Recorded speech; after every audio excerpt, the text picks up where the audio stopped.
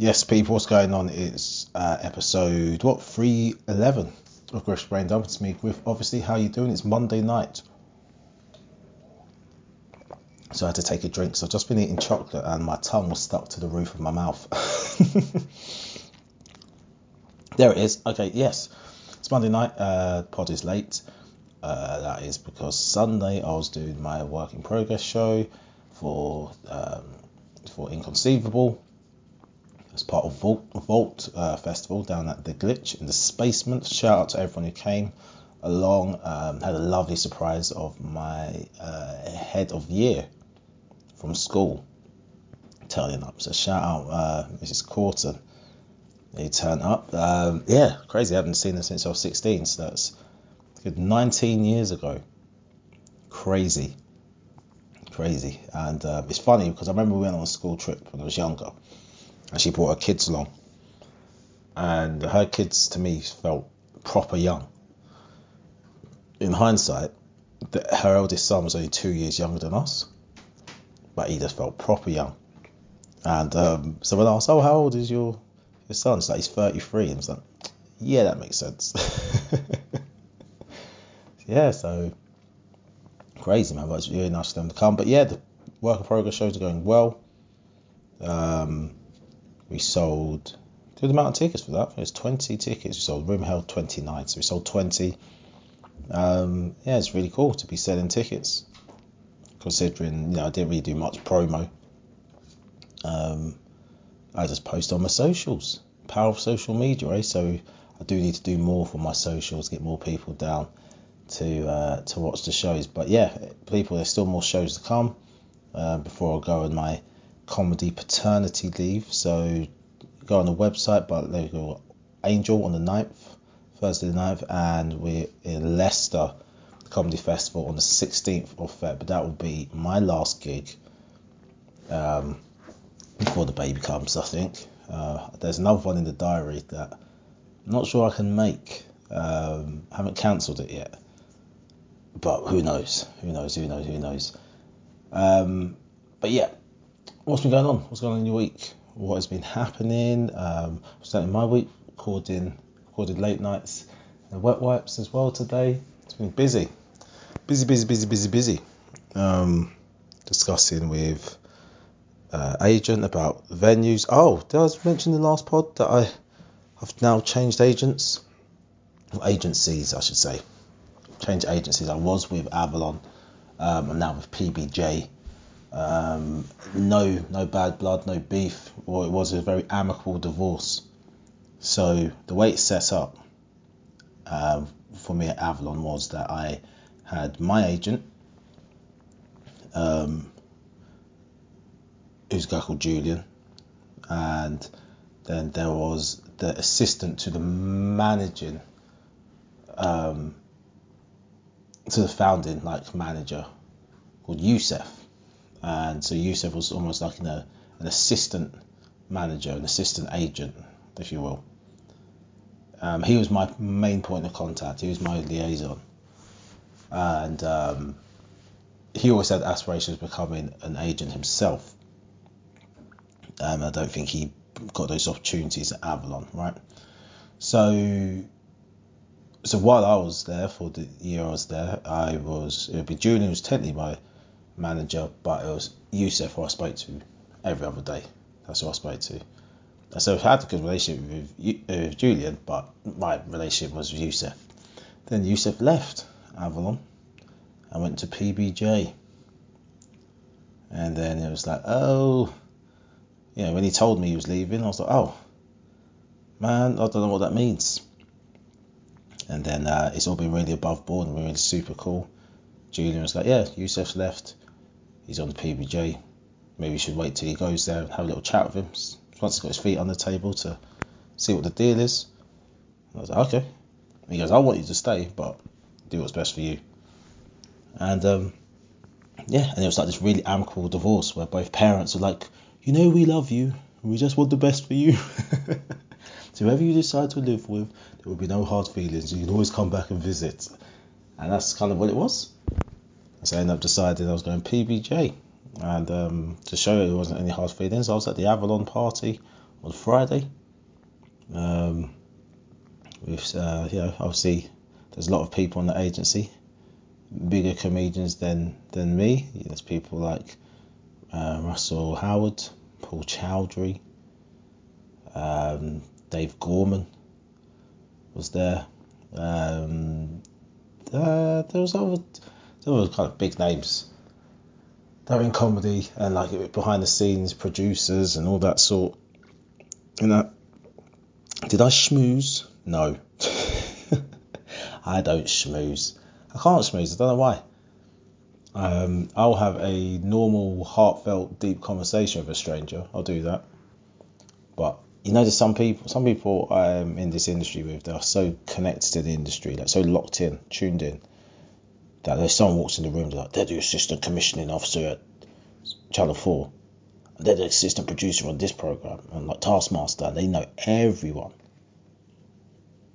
And so, you can tell they move in a way that's like, I'm going to speak to this person. I'm going to speak to this person. And no, maybe I've got the attitude wrong. I just think cream rises to the top, and I'm just working on the recipe to make good cream. That's it, really. Rather than trying to force a sale, let's just work on the product. And I think that's what I'll always do. Maybe once I've got the product, then I'll be, that kind of person. I need to speak to that person. Because I've got some like mates in comedy, like they want to get in front of, these big TV companies. It's like, have you even wrote a script? It's like, no. So, where do you want to get there then? So no, just work on your craft, get better. And not everything's microwave. Everything's just bing straight away. Some things, prepared over time, seasoned the night before. I think that's what we've got to remember, right? Not everything's just instant, not instant gratification all the time. But that's me giving you life lessons, kids. What's been going on in the world? What's been going on with the Tory parties with, is it Zahawi? I ain't followed it. Apparently, I don't know, something to do with tax, an investigation. He thought it was an investigation. He claimed he didn't know it was an investigation. It actually was. I don't know. I ain't followed it. News, I'm having a bit of news apathy at the moment. Especially politics. No interest in that. It's got the killing in America. Well, I say the killing. There's been quite a few killings. The one I'm talking about specifically is one of the 5 police officers. And is it Tyre Nichols? His name is Tyre Nichols. He's It was funny because my wife was asking me lots of questions about it. So have I seen it? And I just weren't really interested. I wasn't engaging. And I was like, I don't know. I just don't want to think about it. And then she's like, oh, because I was like, what does it do for me? Like knowing all this. And then she goes, I just think it's important to know something to our people. And I was like, yeah, I get that. But, it's because it's scary. I'm like, I get that. But no, maybe I'm rationalising it too much. I go, but that's in America. It's not here. And I know there's police violence here, but, the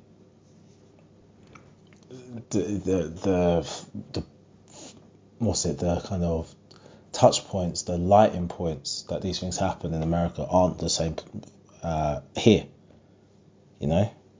Like you're not going to get pulled over by you as a black person. You get pulled over by the police a lot because they just think you haven't got insurance. It's not your car. All right, that's not going to result in you dying. It just won't. Not in the UK. Because it's not seen as a dangerous situation. It's just seen as you got a car, it's not yours, mate.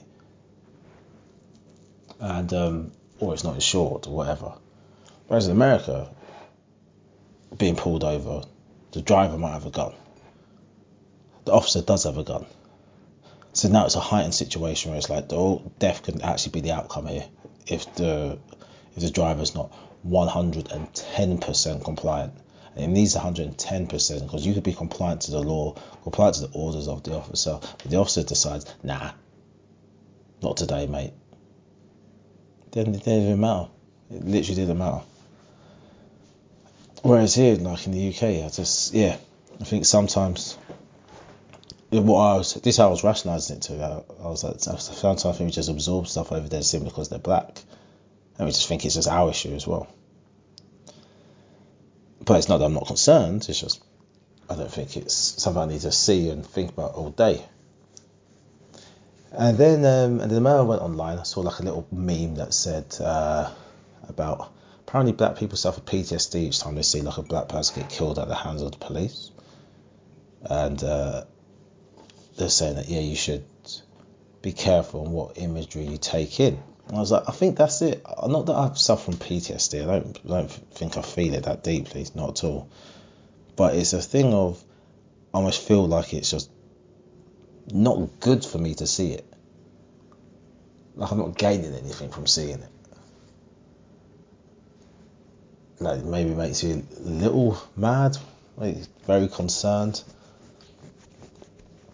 But it's like I want to say a little mad because again I've kind of numb those feelings because it's just not going to serve you well, is it?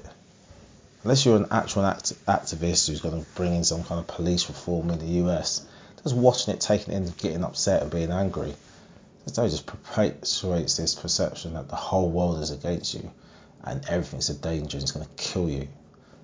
And to me, PTSD is not a normal response to something, right? So I don't know, man. But it's a crazy story though, right? It seems personal from my opinion. As in the officers knew him and just didn't like him. Because you don't just beat the shit out of someone like that. It's just odd. Really odd, man. But yeah, that's what it is. That's what the news is at the moment. Seems like police over there have got their obviously institutional racism. Police over here, institutional racism, it seems like they've got institutional sexism going on, or misogyny, or just a rape culture. You got a police officer but this might be the most prolific sexual offender in UK history. It's just deviant dudes. My wife and I were discussing, like, what do you think it is about police? The racism in America and the kind of rape culture in the UK.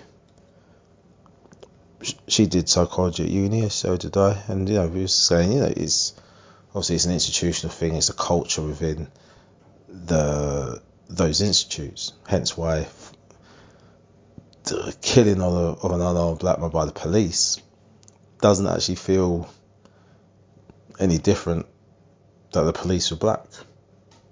There's a sentence that still makes sense. It's the murder of an unarmed person at the hands of the police. And it's like them being black. It's like, are they? Or are they just blue? Because that's the culture, it's blue. And this thing of, is it those who have these crazy ideas are attracted to the police? Or is it just being in the police makes you have these crazy ideas? I don't know. But it's just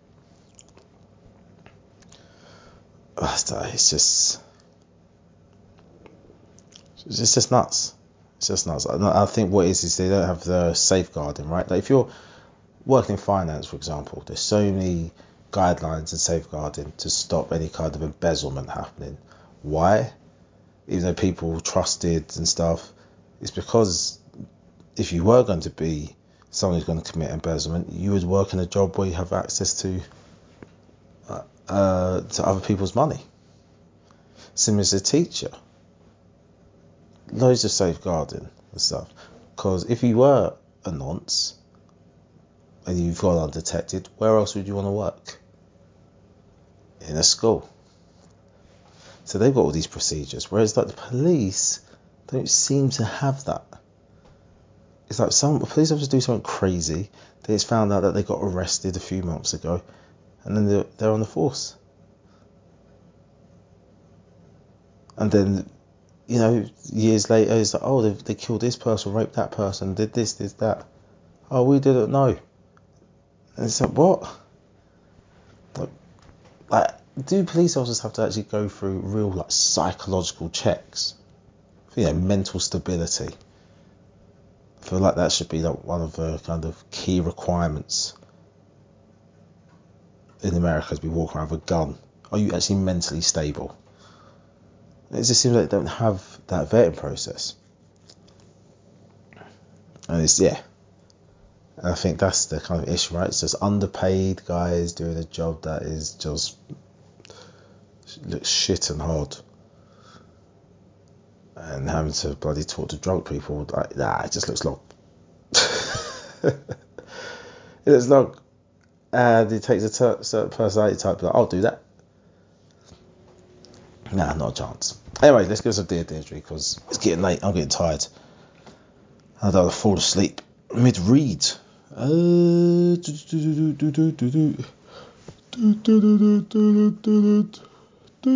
they put, no, they haven't put the dates on yet.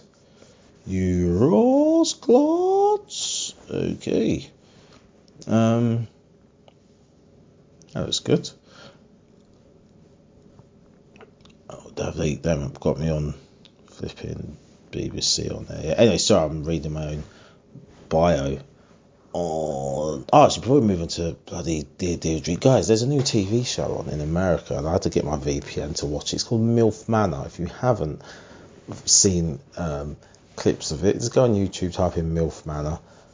It's the most bizarre and unethical shows you're ever going to see. I think we're finished as a species. Now we've made this. I think it's more despicable than Keith from Free Shots show. I think it's more despicable than that. And it's MILF Manor is how it's these 8 women, older women who are mums, who have gone to a dating show, to a retreat, and have known that they're going to meet younger men. Men like to date older women. So, it's for them to get to know these guys. And then the big reveal is the 8 guys are the women's sons. So each mum has one son. And they're all dating each other. Obviously, except for the ones who are related. No, they just have to share a room. But, everyone else is just fair game. And that is crazy. Because I can't crack onto anyone's mum knowing that someone's cracking onto mine. It's just, and it's a show, I watched it, there's one mum who was trying to get one guy in bed. Obviously, she's sharing a room with her son, so she's telling her son he has to leave the bedroom. He's like, I ain't leaving the bedroom. And then she's whispering to the other guy, come downstairs. And she wants this guy. And then the son's just appalled, because he's like, Mum, it's like we're 6 hours into the show. She hasn't even been there a whole day. She's like, I'm here to smash. Fair play to her though, she wanted to get her groove back. But I will be continuing to watch it before it comes out in the UK. Yes, I will watch it. Anyway, let's get on to Dear Deirdre. What's wrong with you, brother? Dear Deirdre, I want my wife to consider a threesome with me and her cousin. Error. Big error there. Like, what are you talking about? How is she going to bang her cousin? What is happening here? I said the world's finished, isn't it? Look at this. Years ago, my wife had a threesome with her best pal and her mate's boyfriend. Now I'd love a three-way with my other half and her sexy cousin, but don't know how to ask her. It's her cousin, bro. Stop this. We have been together for 10 years and married. You're too far into relationships to be talking about sexy cousins. Listen, attractive is attractive, yeah? Cool. But once you've been in someone's family for that long, their cousins should be your cousins. That kind of thing. Just like you should look at them like their family. Like, do you want to bang your own cousin? That's how it should be. So you said you're married, didn't you? We've been together for 10 years, married for 6. She's 36, I'm 34. Our little boy is 5. We've always been adventurous when it comes to sex. My wife likes dressing up, and I love it when she does. She's got toys, whips, and handcuffs. It's paradise to me. Last weekend, our little boy was staying at my mother's. Sorry, I was trying to read something that wasn't there. Anyway, last weekend, a little boy was staying at my mother's My wife and I had a Sunday sex session, and then we talked about people we dated. She was pretty wild at uni and did a few crazy holidays in Magaluf and Faliraki. Still, I was surprised when she told me she'd once had a threesome with her best friend and her boyfriend. She got locked out of her hall, so turned up at her mate's student house in the early hours. Apparently a cuddle led to a kiss and then full-blown sex. What a lucky guy. She admitted she was drunk and the sex wasn't that great. My wife said she wouldn't do it again, but might consider swinging. I was shocked by her admission and realised I wouldn't handle seeing her with another bloke. I'm jealous enough as it is. Okay. But I did like the idea of a threesome with another woman. Brilliant, mate.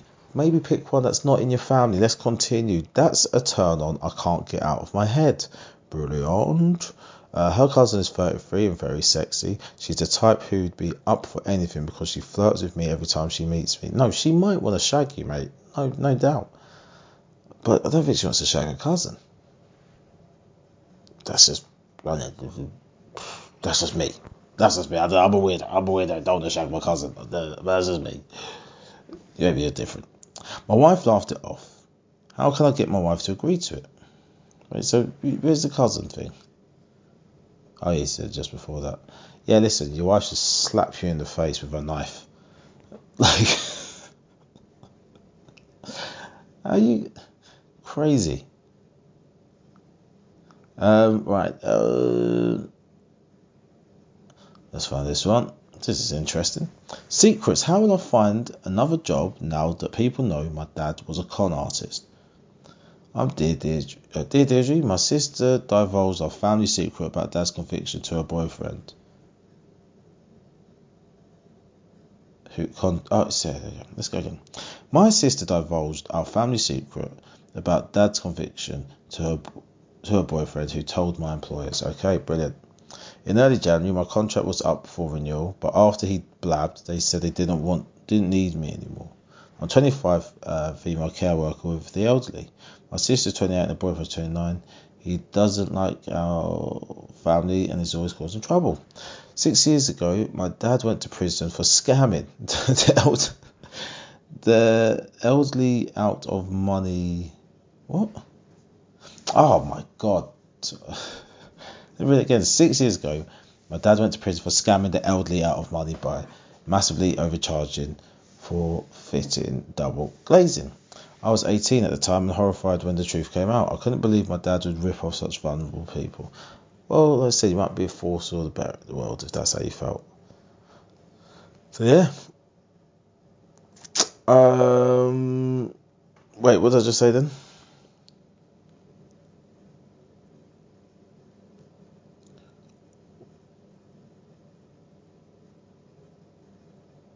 What did I just say then? I don't know what I just said. So I couldn't believe my dad would rip off such vulnerable people. Dad got 6 months and always felt ashamed. That's it. I'm livid with my sister. Her boyfriend knows my manager and told him about Dad one night at the pub. I've now been let go. My boss said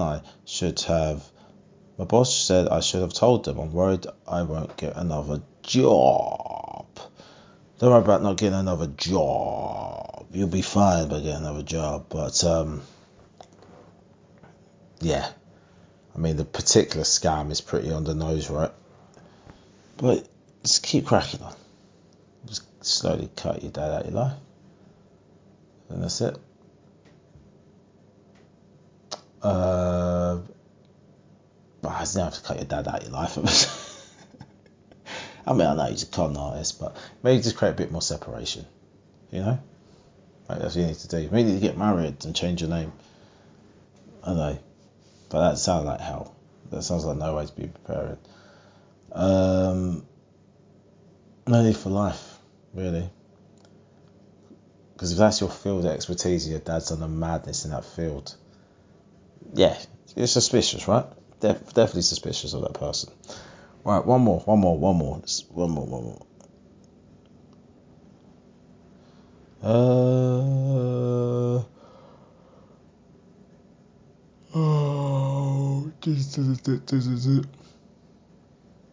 Jesus, right, that one's a deep one. Alright, let's get on to it. Dear Deirdre, selfish mum lied about who my real dad was for 30 years. Now I know the truth. Jesus. I want to know if this guy actually lived with you and you thought he was your dad and it's one of them ones. Or is it that they're... oh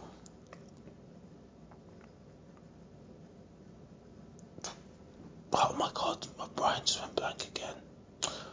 Let's start again.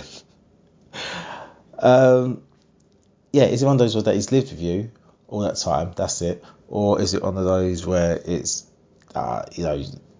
he's some guy, he's just some guy. It just happened one night while he's actually just always lived like 2 doors down. Is it one of those ones? Let me know. Let's see. Did I knew my mum was selfish, but since discovering she lied about who my real dad was for 30 years, I don't think selfish covers it. She hasn't once apologised and moans that my discovery has stirred up all the hurt again for her. She loves him today as much as she did then, apparently. She is impossible. I only discovered the truth when he tracked me down on social media. While I was shocked, while I was shocked, I believed him. He has 2 sons, his 2 sons look like me. There you go. The man I called Dad when I was growing up often left the family home for months at a time. Oh, golly, his stepdad wasn't good. He wasn't even that shocked when he found out the truth. His relationship with Mum was toxic and they are no longer together. What am I reading here? I'm 31-year-old woman. My real dad is 64. My mum is 58. Dad and I did a DNA kit test, and when the results confirmed we were father and daughter, we were both thrilled. He's trying to make up for lost time and wants to be involved in my life. While I'm so happy I finally found him, I'm also livid that I missed out on the years of having such a great dad in my life. You're not sure if you have though, because he could have been a right arsehole back then. You don't know. Maybe that time apart made him grow. You don't know. We have met 5 times already, even though he lives 150 miles away. My mum is constantly pumping me for information about him, but has never once asked about how I am. She says she's still mad in love with my biological father. How can she say this about someone she hasn't mentioned for 30 years? I think she kept quiet about him for so long out of spite because he never wanted a relationship with her. I don't know what to do about the whole situation anymore.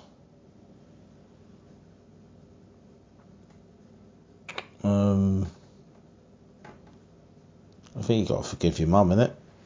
So if she dies tomorrow, you're gonna be beefing about this new dad. Of course, you're enjoying times with this guy. He's doing weekend dad duty. He's probably got you in your adult self down at McDonald's, giving you a Happy Meal, some extra fries. What am I doing? What am I talking about? Anyway, I think that's the end of the podcast. My head's on the dining table. Yeah, that's it. So I don't know what I just said that last bit. Oh dear, I think I'll get a drink. I'm so thirsty. Anyway, that's not. You didn't need to hear all of that at the end of the pod. But listen, go get tickets to my work in progress shows. Alright? 9th of Feb, Angel. 16th of Feb, Leicester. Alright, people. I'm out.